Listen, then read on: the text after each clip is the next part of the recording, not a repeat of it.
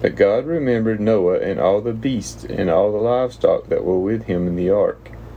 And God made a wind blow over the earth, and the waters subsided. The fountains of the deep and the windows of the heavens were closed. The rain from the heavens was restrained, and the waters receded from the earth continually. At the end of 150 days the waters had abated, and in the 7th month, on the 17th day of the month, the ark came to rest on the mountains of Ararat. And the waters continued to abate until the 10th month. In the 10th month, on the 1st day of the month, the tops of the mountains were seen. At the end of 40 days, Noah opened the window of the ark that he had made, and sent forth a raven. It went to and fro until the waters were dried up from the earth. Then he sent forth a dove from him to see if the waters had subsided from the face of the ground. But the dove found no place to set her foot, and she returned to him to the ark, for the waters were still on the face of the whole earth. So he put out his hand and took her, and brought her into the ark with him. He waited another 7 days, and again he sent forth the dove out of the ark. The dove came back to him in the evening, and behold, in her mouth was a freshly plucked olive leaf. So Noah knew that the waters had subsided from the earth.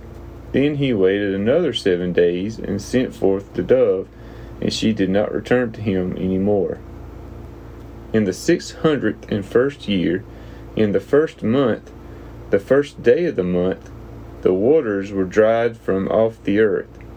And Noah removed the covering of the ark, and looked, and behold, the face of the ground was dry.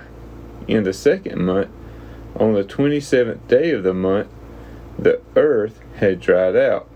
Then God said to Noah, Go out from the ark, you and your wife, and your sons' wives with you. Bring out with you every living thing that is with you of all flesh, birds and animals, and every creeping thing that creeps on the earth, that they may swarm on the earth, and be fruitful and multiply on the earth.